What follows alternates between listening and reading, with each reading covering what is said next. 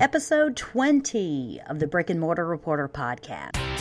Welcome to the Brick and Mortar Reporter Podcast, where we show you how to build your business brick by brick. Put on your hard hat and grab your tool belt because you are about to enter the construction zone.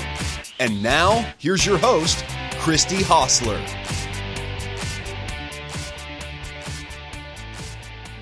Hi there, localists. Welcome to the Brick and Mortar Reporter Podcast. My name is Christy Hostler, and I'm your host today. And you're not going to believe the guest I have for you today. It is Dan White. He's the CEO of Localvore. It's in Burlington, Vermont. And Localvore is a locally owned business that exists really just to support and promote other local businesses within the area.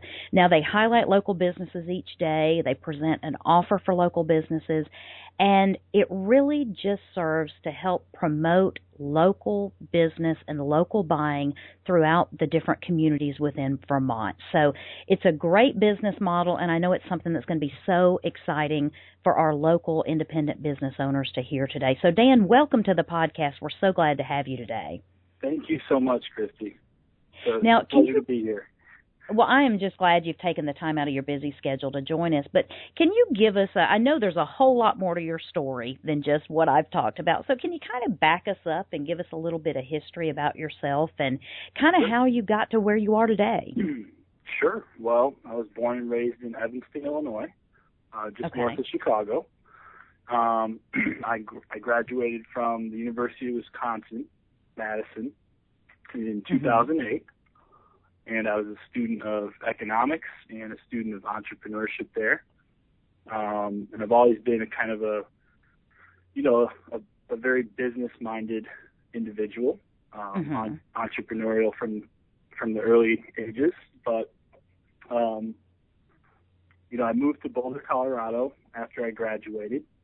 And I moved into a house with a bunch of guys that had just been good college buddies with my high school friend who went to Colorado University. And they were all from Burlington, Vermont. Oh, really? Yeah, and so, having gone to school in Madison, Wisconsin, and living in Boulder, Colorado, and meeting people from Vermont, I was always in buy local communities, if you will. Right. And the business I was working for in Colorado was called Eco Products, and they had a subsidiary that I was working for, which was called Ellie's Eco Home Store. And so it was a 10,000 square foot eco-friendly retail store where we were selling all things, environmentally friendly. It was kind of a cross between Home Depot and Target. In a shopping mall next to a popular healthy grocer. It was a great concept, fabulous concept, and it was a startup though, right? We were competing against Target and one-stop shop, 800-pound gorillas, right? So right, exactly. That concept, I think, has failed. I don't know if they're still doing online sales or not, but one thing that taught me was that even though the consumer wants to be socially responsible, price is still the key driver of demand, right? Yeah. So, you think about buying local, and it's kind of in the consumer's reference point, it's typically higher than not buying local, right? It's cheaper to go to McDonald's than it is to go to a farm-to-table restaurant. Absolutely. Right? So,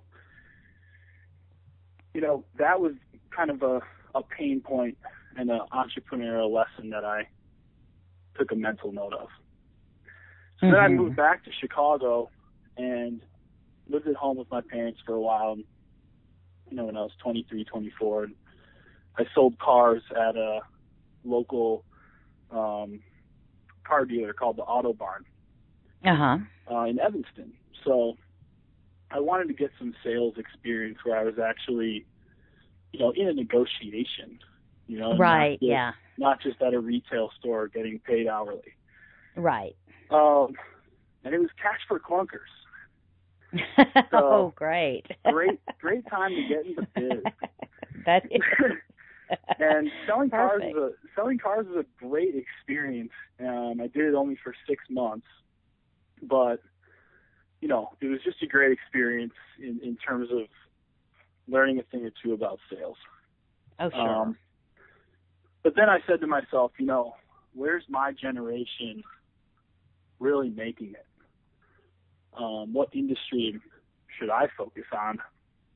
And that was tech startups and technology companies was really what I thought is like, okay, here's something that you can be an expert in, and people 2 generations above you would be beginners. Yes, true. That's an advantage to me as a right, because Absolutely. experience has value, right? Right. So I said, okay, well, I just got to jump right in. So I got in touch with a college professor at Wisconsin at the Granger School of Business. His name's Phil Kim. And he's kind of been an advisor since I took a course of his in college. And okay. He linked me up with a couple entrepreneurs, Jesse Davis and Nate Lustig, and they had a concept called Entrusted that I think was acquired a few years ago. And so I kind of just jumped right in with them and worked for hardly any pay, but did sales for them. And, I did get paid a little something, and, I had a startup experience. So very critical. And while I was doing that, I was also doing a lot of my own research on, different tech startup industries and where to put myself as a person, knowing that one day I'd like to start my own business, but I want to gain experience. And, a lot of great entrepreneurs start in sales. Right. So I learned a little, I found out about the daily deal model and what Groupon was doing. And so I actually sought out a startup daily deal site in Chicago that failed called Foxling.com. And this was at a time when I think there were close to 600 daily deal startups that throughout the country, right? Wow. Very low barriers to entry here, right? Right. You can buy the software online and start trying to run deals, Yeah. But, after that experience didn't go so well, I realized how powerful Groupon was in the home market. I applied and I started working at Groupon. Oh, wow. And, okay. Yeah. And so I was, probably rep number 300 something, right? And, the state of Illinois just giving them a nice little grant to hire. And I was really excited because I was just happy to have this experience and learn from some pretty great teachers that are actually your coworkers and managers. Yeah. Because there's a lot of talent that Groupon pooled. Oh, sure. To build that company, which is really awesome to have been a part of that. So, it was October 2010 when I started there, and that was the cover. That was the same month Andrew Mason was on the cover of Forbes. Okay, I saw that article. It was the fastest growing company in the history of business. So, sure. Pretty cool experience for a young guy like myself.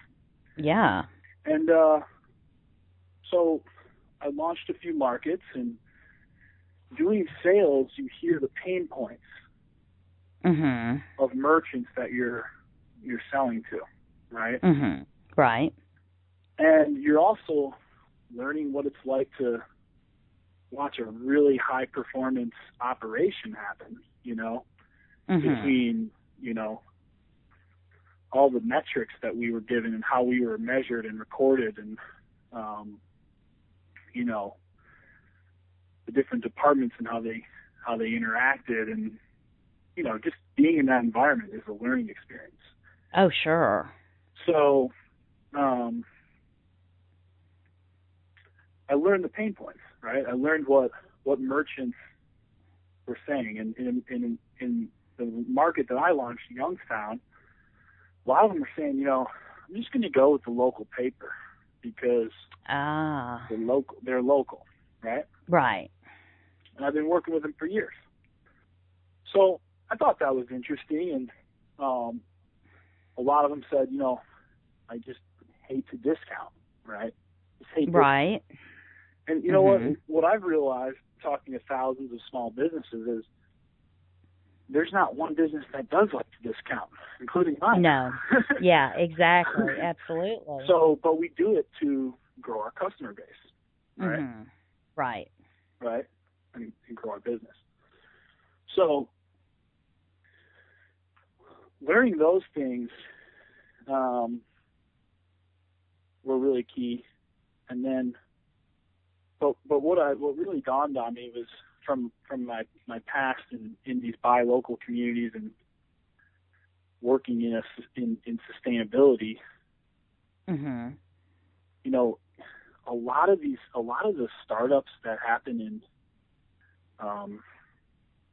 on energy projects or compostables or environmentally friendly things, and sometimes socially responsible concepts, which I really am going after because I think it's important to build a system that gives back to itself, Oh, yeah. Yes, absolutely. So, but a lot of them don't. A lot of entrepreneurs come without a good revenue model, right? Yes, exactly. So when I realized that, oh my God, there's this fabulous revenue model, right? And these inherently buy local purchases because, you're buying, if you live in Albany, New York, and you buy a deal on Living Social, right? It's to a local restaurant. You're inherently buying something to go to this local business. Right. So you're taking 40 to 50% of your transaction now, and it's in DC and it's in the Amazon system.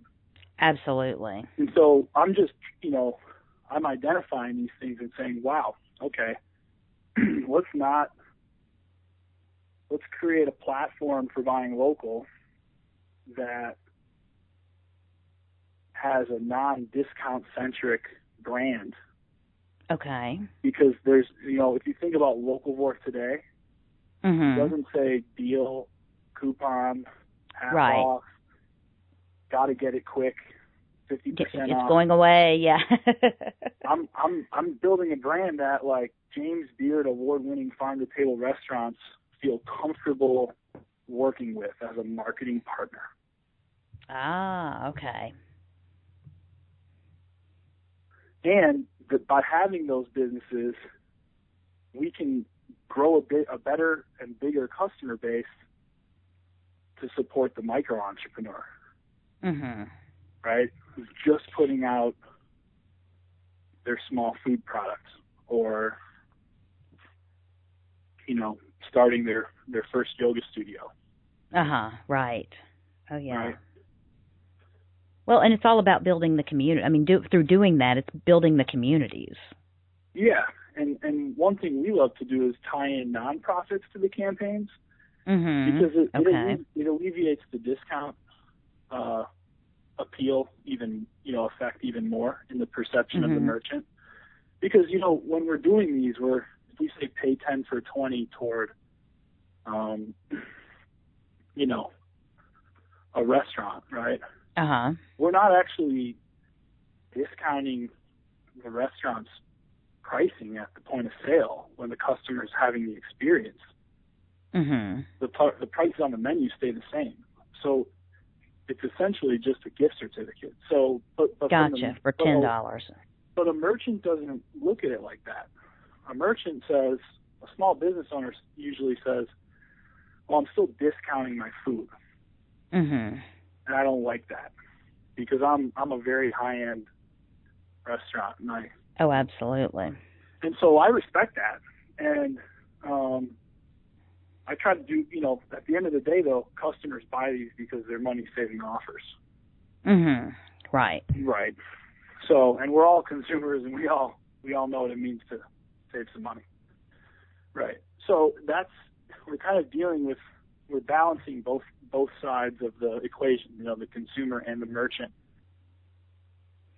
So whenever you did those, you actually started Local Vor Today. Did you have?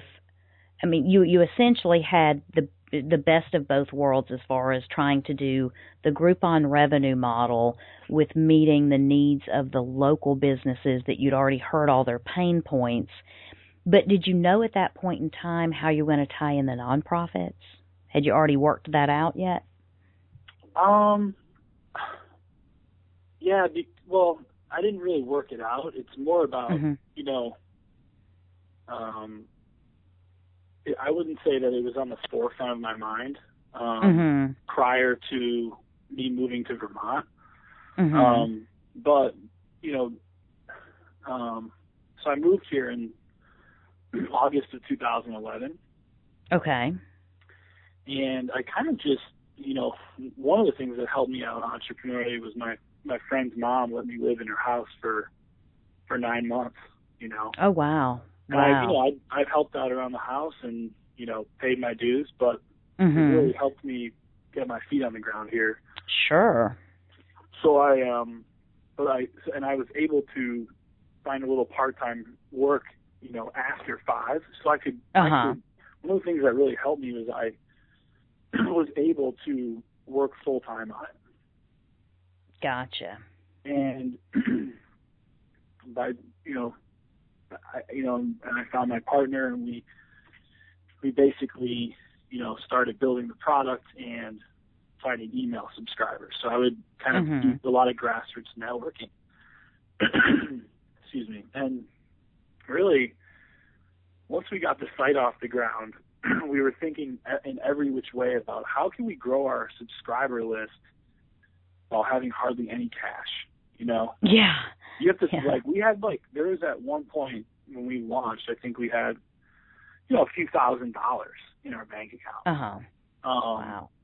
When I got here, there's not a huge investment community, although in terms of venture capital, obviously, and I wasn't really looking for venture capital. I was looking for seed money, but most of the feeling was before there's something, happening, daily deals is a dried out market and there's too much competition. So there were a lot of skepticism from investors.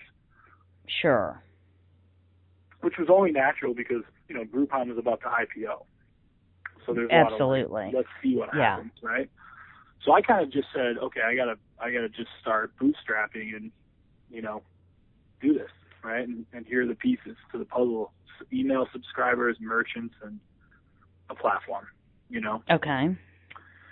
So we launched August 27th, 2012, and it's been about a year and a half.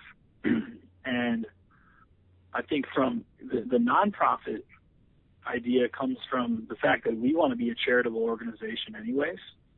And what a better way, though, to help, because a lot of merchants are writing checks to nonprofits. And we can help give them some PR for that and tie it into the consumer purchase, which is stronger. It's the collective buying power that we're using of the customer base to really, acquire new customers and help businesses grow, right? Right. So at the end of the day, it brings another marketing partner to the campaign. They don't have to solicit for money, and it just adds another win into the equation. Everybody wins. Absolutely. And the inherent win with us is that because we're local, the community is really I guess you could say the 5th or 6th win, right? Yes. At Groupon, we would talk about the win-win-win. Groupon makes money, merchant customer, right? Right. I'm adding nonprofit, and then I'm adding, if you put those four together, it equals community. Absolutely. And it's a lot of fun. I mean, Vermont's a very special place because we have, a smaller community, and it's very focused on food. Yeah. And so there is that when the terminology buy local often gets associated with food. Mm-hmm. And I totally get that. And one of the things, I'll tell you a quote I like that an author, Bill McKibben, wrote from Deep Economy. He said, the economy is 50% tied directly to the food system. Oh, right? Wow. And that makes sense, kind of, if you think about consumers as humans, right? So one thing we all have to eat to survive. Yes, we do. So it makes perfect sense. But buy local to me always was about economics, right? Where, okay, even if you go to the pizza restaurant and all the ingredients aren't locally sourced, it's better for your community than Domino's. Yeah, right. Absolutely. At this stage in our country's economy, that is the truth. Yes. So I completely agree with that. So that's where, do I want that pizza shop to have more local ingredients? Yes. But do I realize where we're at right now? Mm-hmm. I also do. So I want to help grow the local economy so one day that cheese is better tasting and more affordable for that pizza restaurant. Right. So that's why I won't shut out a merchant in our community that isn't 100% local food. But I'm asking the best businesses, which in Vermont are the farm to table restaurants, to work with us to grow the community. Mm-hmm. Yeah, and I was going to say, it's hard in so many communities because it really isn't possible to be a local purist in everything that you consume. And maybe we're moving the needle much further on that than we were 10 years ago, but we're just not there yet. So I think every little step is a step toward progress. So that's definitely a good thing. Now, when you started your business, what was your biggest fear? I mean, you kind of had a place to stay and a little bit of part-time income coming in, but what was your biggest fear when you started out? It's still my biggest fear. Oh, has it gone away yet, huh? Yeah. And it's not something that I believe will happen, but it's the fear of, financial failure due to unforeseen market forces, Okay. I mean, at the end of the day, this is a risk that I'm taking that could reap fabulous rewards, right? Right. For me. And I understand that, but that's why I'm aligning it with something I think that socially will carry itself too. But I guess you asked what the fear is, and the fear is, I wake up and I'm a little bit older and not a whole lot of money in the bank, right? Right. Don't have a lot to show for it. And it's not the money. It's I want to raise a family. Right? Mm-hmm. I want to own a home. I want to have kids. I want to support them, right? Right. I mean, that's my human emotion, which is coming out, but that's true, right? Yeah, absolutely. I mean, that's the fear of financial failure. It's not the money and the big car, although that's nice. Mm-hmm. It's the intangibles that, you need to live a happy life, I think. Right. Well, and being able to establish a business that is in line with your social values and those types of things also is is a contributing factor to that overall happiness and feeling like you're making a contribution to the world, or at least to the community within the world. Yeah, so, and it's tough because I want to build a culture too in my company. Yes, where, absolutely. Where, hey, you want to work for Locavore outside of the pay because the pay is good, but hey, you get to go to the best local businesses. You get to meet the business owners. You get to experience the business communities that exist and connect people to their local economy, or their community, but and it's it's a good place for experienced people and people that are just looking for experience. I think that's what a tech startup like this offers. Right. Exactly. Now, let me ask you. Yeah, and here in Burlington, we have a couple companies, Dealer.com and MyWeb Grocer. So, unlike being in Boston, where there's a million tech startups, or Silicon Valley, right? If I create a really great tech company here in Burlington, I'm actually adding to this economic ecosystem on that level too, by creating a company where now more talent and developers or salespeople say, you know what, if I go to Dealer and it doesn't work out, Locavore's there, MyWeb's there, right? So in New York, a job seeker takes a job at a tech startup or a tech company that's, maybe a very successful one. And if they don't like it, they've got hundreds of other options. Tons, yes, they sure do. But in Burlington, Vermont, you don't have that many options. Now, at the same time, you have some of the most fabulous brands and coolest businesses ever, like Ben and Jerry's.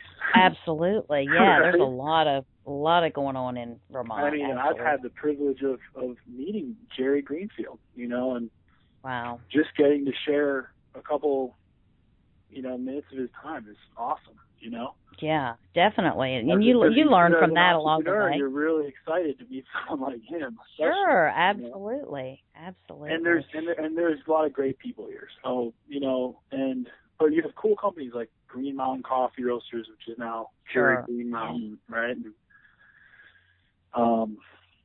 you have products that date back to the 1800s that we all use, like Bag Bomb.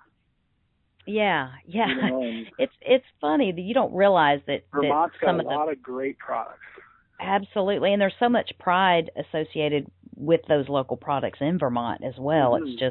It seems like a place that really wants to keep their products as local and sort of true to Vermont values as possible, because you see that over and over again with some of those older brands, that are there. So and that's to good. me, that's a lot of if we can really harness that energy, that's only good for Locavore if we can, really keep our Vermont roots, Absolutely. Now, Dan, you had mentioned that you had a couple of people that kind of worked with you, like your professor and that sort of thing, that worked with you kind of like as a mentor. What is the biggest lesson you've learned from your mentors? Well,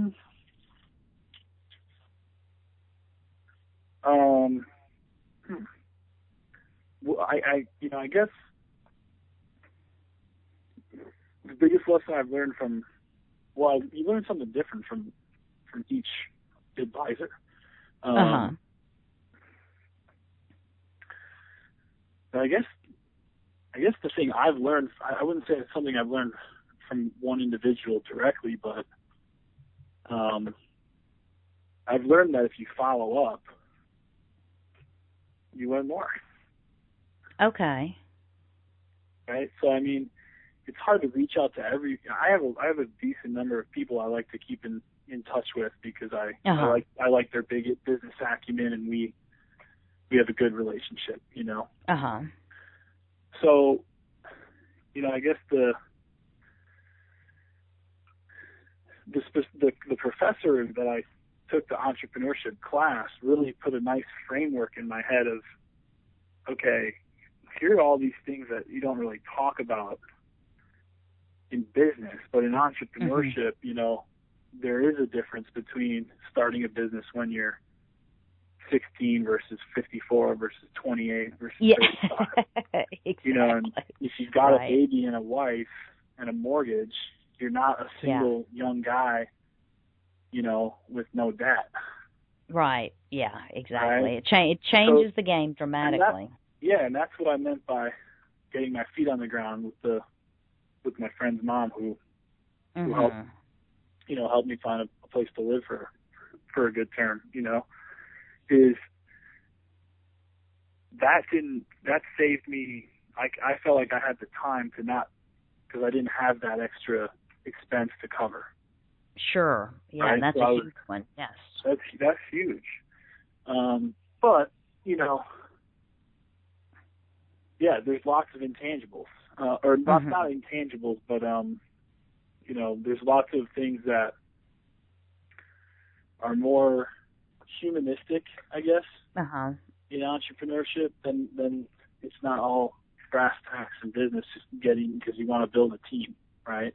Right, yeah. There is something to be said for that culture, creating that culture. Yeah. At the same time, you have to know your numbers and you have to know what metrics drive the business, right? And be very honest with that. And it's, you know, you read the word transparency all the time. You know, oh yeah. And that's not something that's that easy to do. Because a lot, you know, you have your tasks throughout the day, and you know, we're as an early stage startup, we're still learning to do, you know, provide more transparency into our own business. So that's interesting because it is. I think there is a trend, especially after the recession, and what people feel like a lot of time, maybe it's the backlash, the corporate backlash or whatever, but they do feel more comfortable with companies that seem to have a more transparent business model rather than the cloaked and shrouded in secrecy. And, you know, you don't know that this company is a subsidiary of that company and they're all tied together and, you know, competing against each other. It's just kind of a strange place where we are in business, where transparency is actually seen as a, you know, almost like a mark of your character or your integrity. Now, have you, you mentioned whenever you got started, you had to do like a lot of grassroots marketing and just really trying to build your email list and all that. Were there any specific resources within your community or organizations that you kind of were able to leverage any kind of relationship with in order to help get your business off the ground? Yeah, I think the VBSR, Vermont Businesses for Social Responsibility, was a group that has networking events, and the Chamber of Commerce here has networking events. But also just, I use LinkedIn a lot, and and I had a personal network here. Like I said, I met a bunch of friends who grew up here. Sure. I live in Boulder. So, it was a combination of those, but those, maybe the Chamber of Commerce and the VBSR were two. Excellent. Those are great resources, and I'm sure some form of those exist in probably almost every community for anyone else out there that might be listening. Now, Dan, along the way, have you had any failures or any missteps that were great teaching lessons that we could share so other people might not have to make the same mistake you did? I don't look at them as mistakes, really. Okay. As much as I do as just learned experiences that, we had a kind of funny saying of like, don't do what doesn't work. Okay. Which is kind of like a way to say, do what does work, right? And focus on that. Yeah. But if you try something with your business and you recognize that it's not working, it's not necessarily a mistake as much as it is you trying to grow your business and innovate, but without, but you have to learn something from the failure. Yeah, and you hear all those terms like fail fast and, you know, all these entrepreneurial buzzwords and whatnot. And it's really just a matter of saying, okay, this is a concept I think would help us. Let's execute on it. And if it doesn't work out the way we contemplated it to, let's recognize that, stop it, and go back to the drawing board and find out what is going to work. Right? Right, absolutely. And that's more of an attitude than it is like a, it's more of a, do you know what I mean? It's almost like a test and assess. So it's like you throw something out there, not just for the sake of throwing it out there, but you're constantly experimenting so that you can either say, you know what, this moved the needle, or this didn't, or this seemed to work, but we can tweak it now and maybe try to improve it. So I think there's a lot of that is very helpful for small business owners, and not to be afraid to throw something out just to try it, as a way to measure it and see, is it something that would help me? And if it does, great, let's do more of it. If it doesn't, you know what? That's exactly what we wanted to know by going into it, is whether it worked or not. And now we know it didn't work. So it's not a complete failure because we know. So I think that's a good way to look at that for small business owners. Definitely. Now, for your business right now, what type of marketing strategies are you currently using for Local 4? Marketing strategies? Yeah, what type of marketing strategies are working for you right now? Well, Google AdWords is wonderful for us. Okay. It's just a matter of having cash, right? Yes. Yes. To use it. Facebook. We spend money on Facebook ads and try to target effectively there. We love running contests and stuff like that every once in a while and trying to grow our social media list. Have you done but really, you know what's the best marketing for us? Tell me. Is featuring the best businesses. Oh, okay. Actually, the best businesses, if you think about it, they help us grow our customer list. And we don't actually spend money to do that. Mm-hmm. So as much as Google AdWords and Facebook are good drivers of, new customers, you have to pay cash up front to, make that happen. So to me, it's just about quality of merchant partners and, finding creative ways for them to use our platform if the daily deal service isn't right for them. Right. It doesn't, I think there's plenty of opportunities in e-commerce to work with local merchants of that caliber. Mm-hmm.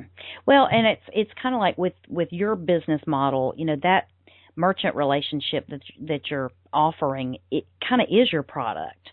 So the higher the quality of that, the higher quality product you have, so it does definitely make sense that feeds off of each other.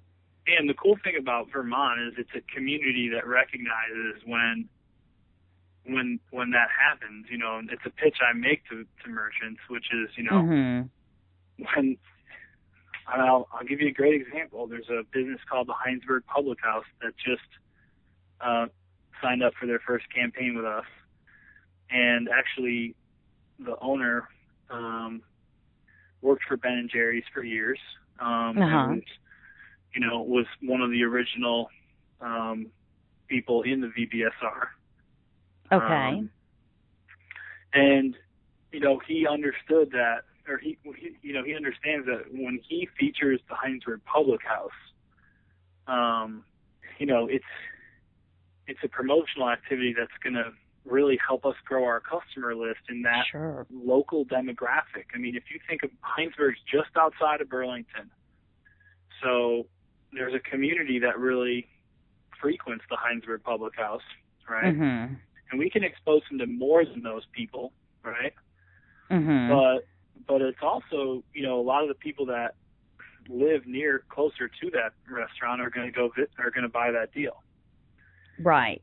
And just down the street, maybe a mile or two down the road, is one of my favorite businesses we featured, which is Family Cow Farm Stand. So, we literally used a picture of a cow, a dairy cow, right?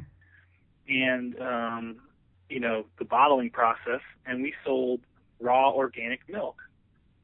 We said pay $8 for $16 and go to Family Cow Farm Stand, and we sold 52 vouchers. Wow. Right. So the beauty behind working together on collectively like this is Hinesburg Public House is going to get a really great promotional campaign, right? And we're going to add a lot of new revenue into his business when it's good. So it's good for his business, right? New revenue, measurable investments in paying customers, right? For no out-of-pocket costs, right? And so he's getting all that, but he's also getting the satisfaction because we're local and we're serious about our social mission. That the next time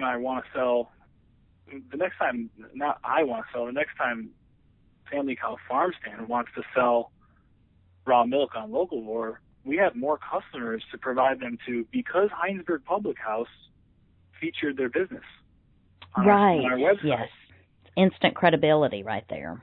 Well, and it's community, right? And restaurants like the Hinesburg Public House have more demand, right? So they bring Localvore more customers, right? Because they do 500 sales, right? Instead of 200, 50, right? Yeah. Yeah, or if you do a health and beauty deal, it's usually 100 units sold, right? Right. So those are good deals because they sell, they're higher margins for us because they have higher sale prices. But what I'm trying to do is I'm trying to help Family Cow Farm Stand, right? And that's the staple product of Vermont, milk. Yeah, exactly. It's one of them. It's kind of a, it is in Wisconsin and lots of other states, right? But it's just kind of a cool deal aesthetically to sell digital vouchers for people to go pick up milk at a farm. Oh, absolutely. Yeah. It is kind of a conundrum when you think about it, but it's using technology to get back to nature. Yeah, and I think the thing is the social mission is already tied in. So, not every deal has to be a nonprofit deal, right? Right. A donation to the nonprofit, because what we're doing is already socially responsible and a smart consumer choice, Sure. Now, for your business right now, the metrics that you're measuring, tell us about what performance indicators or metrics that you're measuring right now and why you feel like those specific ones are important for your business. Sure. Well, the key revenue driver for us is the opt-in email subscriber. Okay. That person who receives our emails about what we have to offer can then, make the decision whether they want to visit the site and purchase an offer or not. So the more emails we get, the more customers we acquire, and the better it is for just the traditional marketing components of an email campaign for the merchant. Okay. Better for the merchant, the more customers we have, right? Sure. So your key thing is the email opt-ins. Now, do you have any idea once you get those, once you get the email opt-ins and you actually get someone to buy an offer, do you measure like the repeat customer, or how many? If you buy one offer, are you way more likely to buy another one, or what are you seeing with those trends? Yeah, we see some people buy upwards of 20 vouchers, right? And oh, okay. Some people buy 2 or 3, some people buy 1. It's kind of all over the board. And the honest truth is, we want to start a rewards program for our customers. Okay. It's just challenging to do. as a startup with a lack of resources. Sure. Because I'm still an owner operator, you know. Okay. Yeah.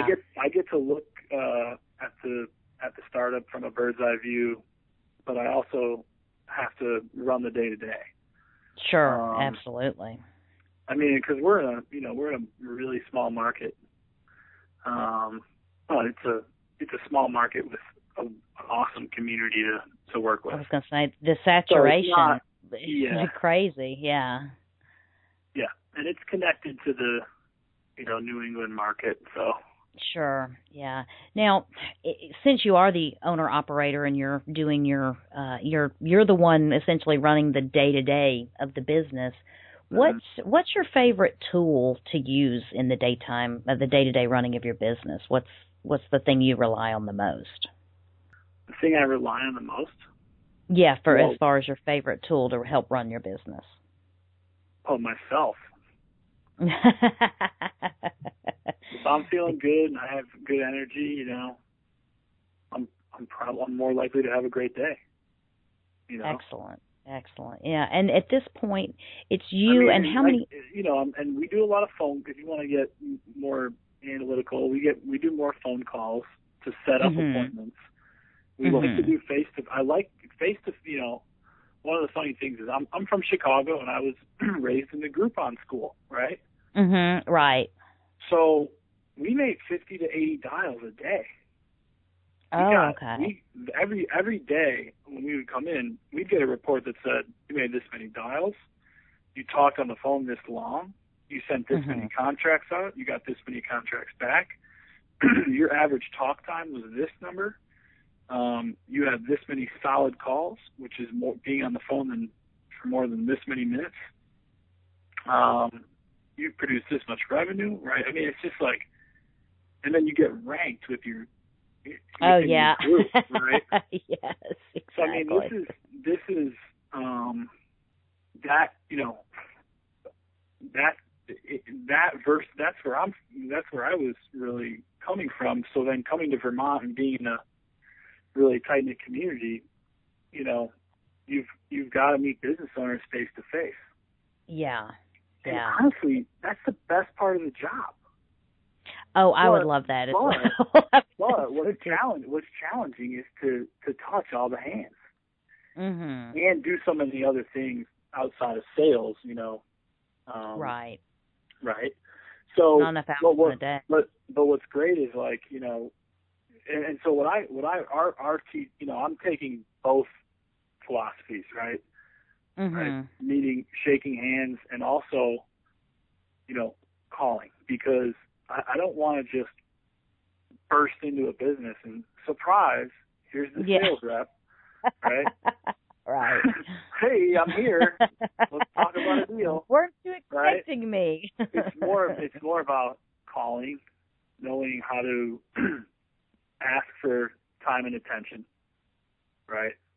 And I like to say, I want to share my vision with you because we're running a daily deal service right now successfully, but we have other goals for growing the local economy with our platform. And you find that face-to-face is more successful. I mean, you can actually complete the business and close the deal with a face-to-face meeting rather than most of the time over the phone. Yeah, I think there's more time, there's more attention. And at the end of the day, you can get better, you can have better collaboration, right? Yeah. It's not, neither side needs to hold their cards. This is not this is not a negotiation. Standoff. It's not a standoff, right? It's not like, oh, you add 500, I'll give you 450. It's like, I'm trying to figure out what your cost of goods sold are, merchant, because I want to structure an offer that works. Yes, absolutely. If I structure an offer that works, you're going to like our service. You're going to come back as a client, and I've got repeat, sustainable business. So, absolutely. I don't really. That's one of the challenging parts. Is we're not really coming in there to sell you. We're coming in there to really help you understand this business model, and work with you and learn about where you're at, what your pace of growth is, what parts of your business we can help with. And it usually turns out that just a general spend is the best thing for most local merchants. Mm-hmm. You know, and then there's other opportunities to do, you know, lunch only or this product only. Oh, yeah, right. Or, right, you know, different things like that are less appealing but still drive incremental traffic to those, you know, to that inventory, right? And it's just more, and so that's the kind of the challenging part is we're treated more like salespeople because, we need to close deals and maintain a calendar, but, you know, we're looking to have honest conversations and be, you know, a long-term partner. Right, yeah, and that partnership is so critical, and I think maybe, you know, when you get face-to-face and somebody can actually talk to you, it might be so much easier for those sales resistances and those barriers to go down with that business owner. So I could see definitely how that would be. Yeah, I think they have to trust you, and, you know, we also want to trust them and work with good business owners, which... Absolutely, because it doesn't do you any good. Business owners are, you know, it's just... Yeah. Doesn't help your business to send your customers to a business that they're going to hate or have a bad experience with. So I can see how you want to be a little bit selective with that. Now, Dan, that's where this becomes kind of like, I think there's a lot to be said about becoming kind of a full suite of merchant services for local business. You know, I look at crowdfunding as a great way that we've done once in the past. That's really cool and a great way for us to have another service that we can offer. I look at a number of different models, but really, you know, we become kind of consultants because we are talking to every local business and learning about what they're doing and what's working and what's not. So I love that because I like working with small business owners. Yeah, that was going to say that would feed me very much too, to have that interaction like that on a daily basis. Now, Dan, one of the things that I like to ask every business owner that I talk to is we look for holes in the market that maybe you have identified that we could share with other people that might be looking for their niche. So are there products or services that you would love to be able to source or find locally in your area, but you just simply cannot find them?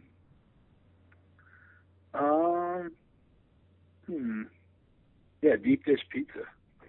Oh, yeah, from a Chicago boy right there. That's funny. Yeah. The pizza joint down the street's not deep dish, huh? Lou Malnati's to be exact. That's funny. Actually, you can order Lou's online, but not locally, right? Yes, exactly. So I think I think that's a great question, and there's a business that I actually started in Boulder that has a lot of similarities to what I'm doing here. But I think this is how one thing I liked about economics as a degree was it's a liberal arts degree, and it's not about what to think as it is as much about how to think. Okay. Okay. So, right? I mean, it's much more theoretical and in that sense. But so, anyways, I would encourage entrepreneurs to look at how more products can be made locally that aren't. Yes. That you can provide a higher quality product to the marketplace, right? And stay, price competitive. And I think I'll give you an example. So this is where I feel like this is kind of a funny comparison, but these business ideas they're the same business idea in some sense. So when I was working at this store in Colorado, I started making cedar grilling planks. Mainly because I recognized that locally made products were something we wanted to carry at the store. Right? Boulder, we wanted things made in Boulder and made in Colorado. as much as we wanted things that, paint that was 0 VOCs, right? Right. And LEED certified materials, right? So, okay, these are the trends that are happening: local, sustainable, eco-friendly, Mm-hmm. et cetera, right? And when it comes to local, right, Western red cedar, which is the cedar that you use to grill salmon or meat to give it a flavor, right? Mm-hmm. It's a Native American tradition that, is rooted in the northwestern United States and Canada. Sure. Yeah, absolutely. Where Western red cedar grows. Western red cedar, untreated Western red cedar, happens to be a common building material. So almost every local lumber yard throughout the country is going to have Western red cedar. Mm-hmm. Lots of decks are made out of that and soffits. Oh, okay. So I was shopping in Boulder one night at a grocer with my friend, and we were going to make some salmon, and we saw these cedar platters, and it was the first time we had seen a grilling cedar plank. Mm-hmm. And so, that's how I looked at it, and it was plastic wrapped, and I looked on the label, and it said made in, California or mm-hmm. Georgia or something. So I'm thinking, okay, I'm in Colorado, in Boulder, and I found out that, through a general contractor that I was selling building materials to, that same wood, he can get any day of the week. Uh-huh. Right? And so I was saying to myself, okay, well, instead of people around here buying cedar platters and having a truck ship them all the way here, I can reduce that carbon footprint, mm-hmm. and try to make a higher quality product, right? And so I've teamed up with this, interesting guy, and he started making cedar platters with me. Wow. And we, it didn't go very far, mm-hmm. but when we put the product on the shelf, I think we made about 100 total. Oh, wow. I had these being carried in, a nice retail store on Pearl Street, mm-hmm. and we were selling them out of our store, and people really liked them, Yeah. They were nice. They were thicker, they were smooth and sawn down, and they had a nice stamp that said, White and Whitney, Boulder, Colorado, right? Oh, okay, so consumers would see that Boulder, Colorado, and we'd say, yeah, these are handcrafted, locally made cedar platters. And we'd explain that simple story of, here's where this type of wood comes from. Here's the fact that it's already sourced in our community, and we can use this to make a really great product that's fun, lasts long, and is a simple way to be a gourmet chef with your yeah. yeah. We become a part of the food and culinary scene, right? Mm-hmm. Absolutely. And so that was the market opportunity. It was all about localizing. Wow. It was all about looking around you and saying, can we do this locally? Mm-hmm. And make a higher quality product. Right. Or even sometimes make it a recycled and or sustainable type product as well. Kind of goes right along with that local. Absolutely. But let's learn how to make money doing that. Sure. Right? Yeah, because and I think that's the challenge is I think though too, even with, local retailers, they are clamoring for more locally made products. I mean, every local retailer that I have talked to, they say, I would love more things to be made locally because if they were, I would buy them. Oh yeah.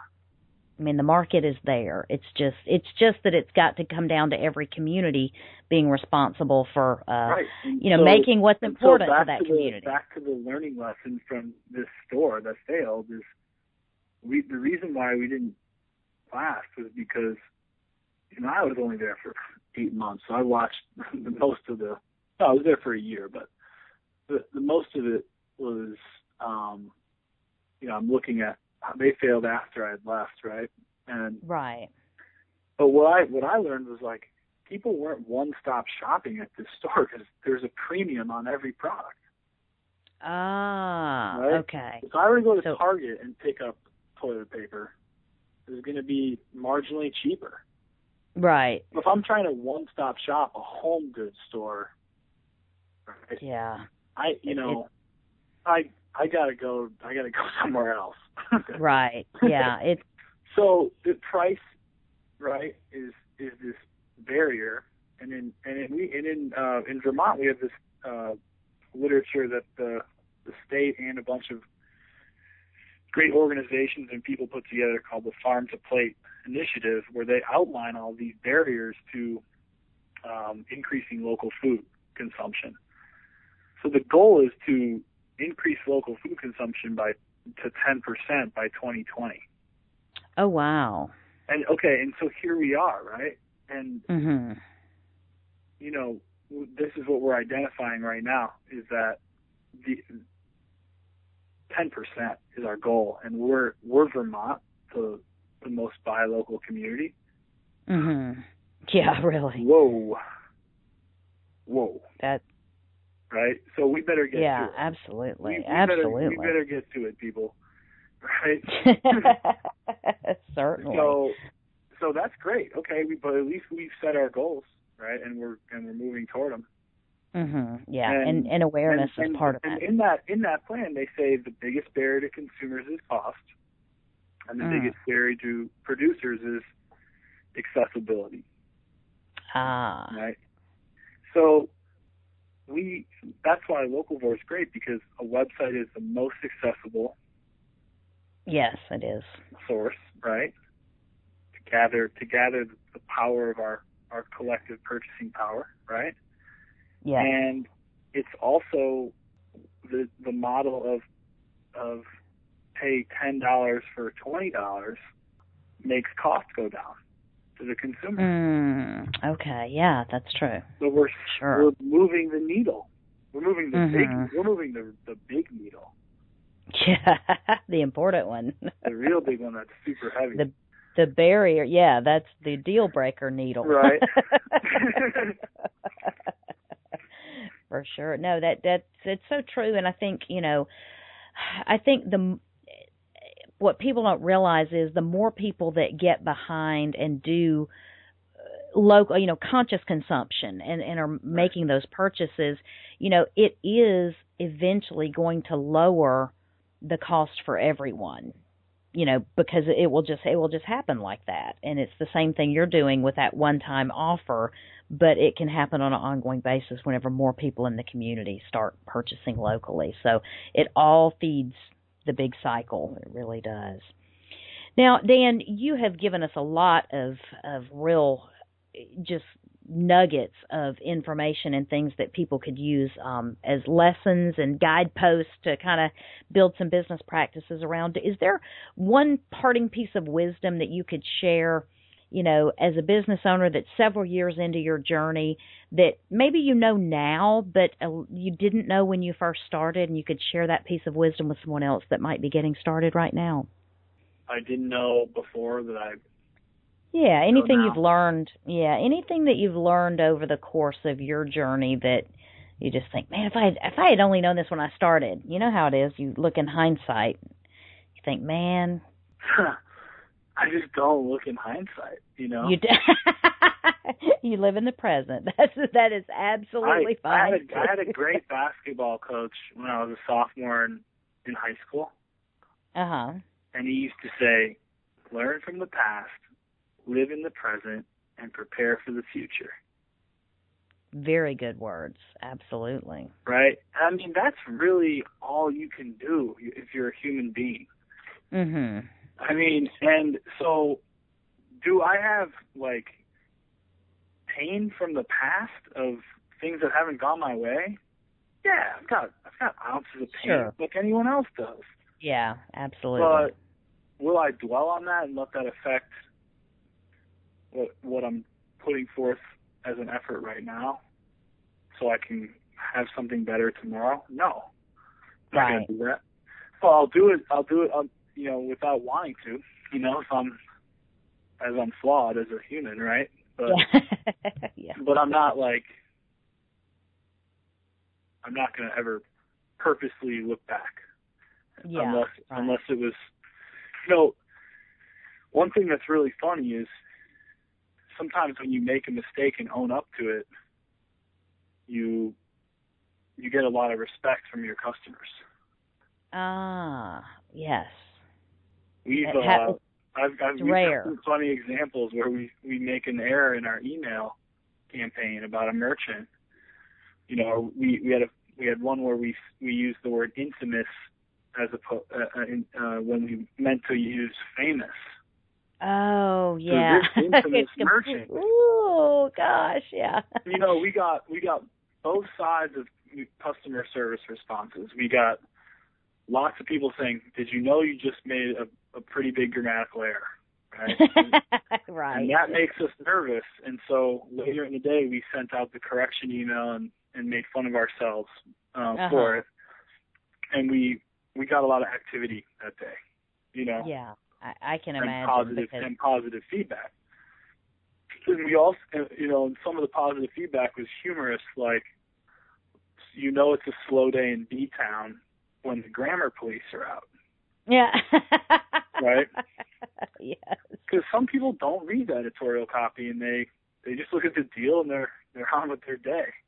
Yeah, and there are other people, the errorists we call them, that are going to get every single line. Yeah, there's lots of people who pay attention or enjoy reading the content about the business. Yes.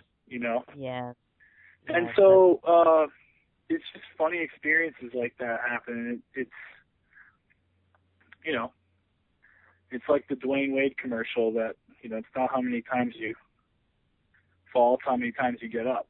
And so you can turn a negative opportunity, a negative, event into a positive opportunity if you don't panic and be honest and straightforward with people.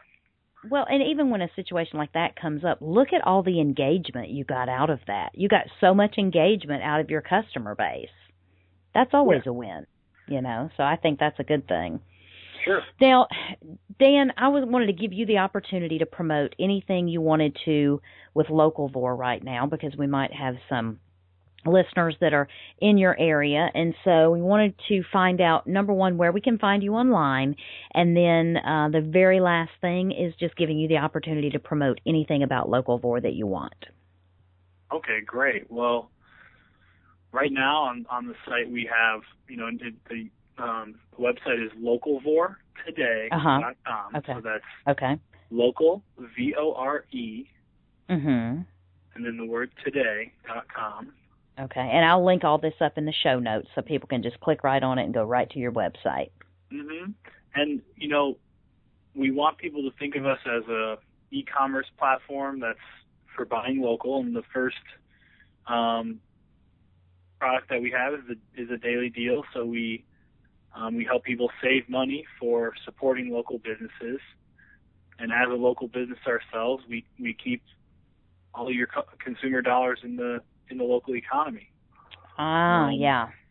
Right, and so we connect local businesses with customers, and we work a lot with nonprofits, and we have a social mission to strengthen the local economy. But on the site right now, you can, there's an offer from Dosty Brothers Frame Shop. Oh, okay.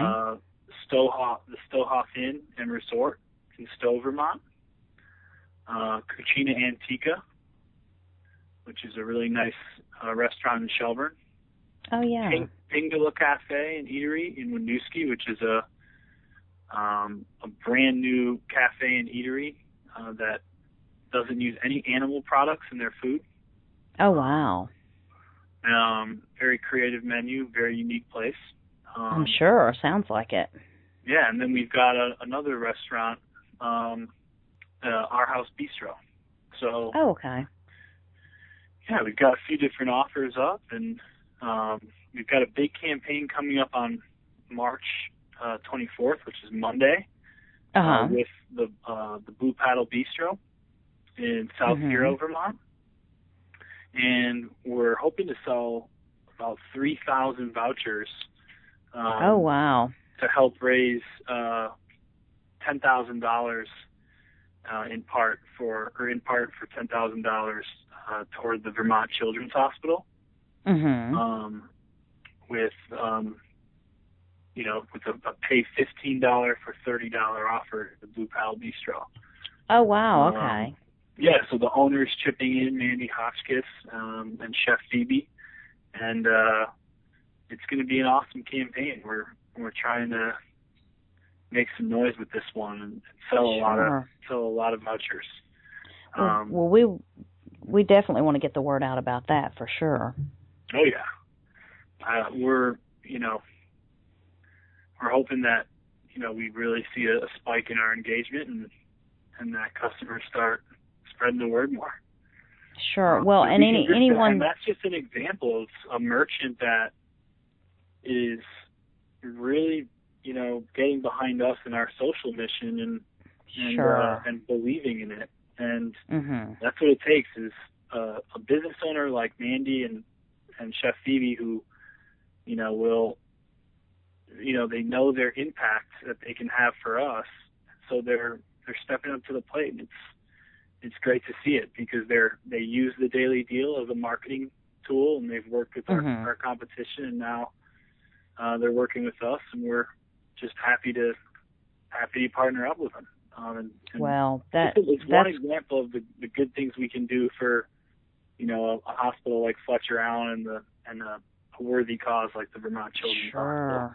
Yeah, absolutely. Those are all great things, and the thing is, anyone that's listening to this after March 24th, definitely go on the Localvore website and check it out because the deals change and the offers change, and there might be something new there as far as different campaigns for charitable and social type causes that would be there at the point in time you listen to this and get exposed to the website. So we will definitely link all this up on the website for you in the show notes, and also link up to your Facebook page. Do you use Twitter as well? We do. On Twitter? Yeah. Okay. At Localvore VT.